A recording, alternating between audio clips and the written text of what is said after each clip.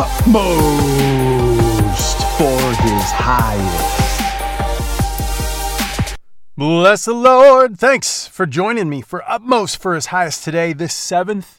It's Saturday. What a glorious Saturday. The blessings, the fountains of blessings.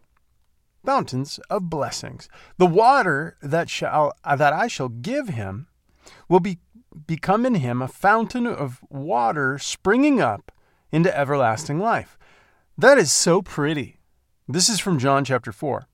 The picture of our Lord described here is not that of a simple stream of water, but an overflowing fountain, continually being filled, and the sweetness of your vital relationship to Jesus will flow as generously out of you as it has been given to you. If you find that his life is not springing up as it should, then you are to blame. Something is obstructing the flow. Was Jesus saying to stay focused on the source so that you might be blessed personally? No, heavens no, not at all. You are to stay focused on the source so that out of you will flow rivers of living water.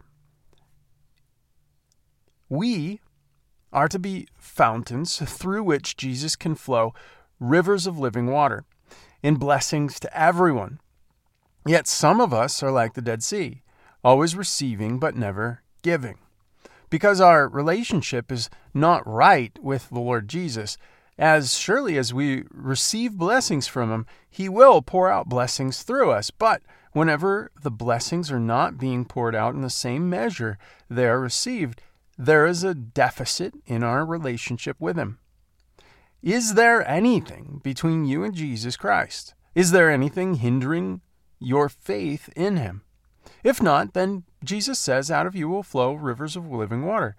It is not a blessing that you're to pass on, or an experience that you're to share with others, but a river that continually flows through you. Stay at the source, closely guarding your faith in Jesus Christ and your relationship to him, and there will be a steady flow into the lives of others with no dryness or deadness whatsoever.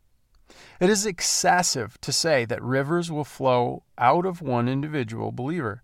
Is it? It's not. Of course it's not. Do you look at your life and say, but I don't see rivers.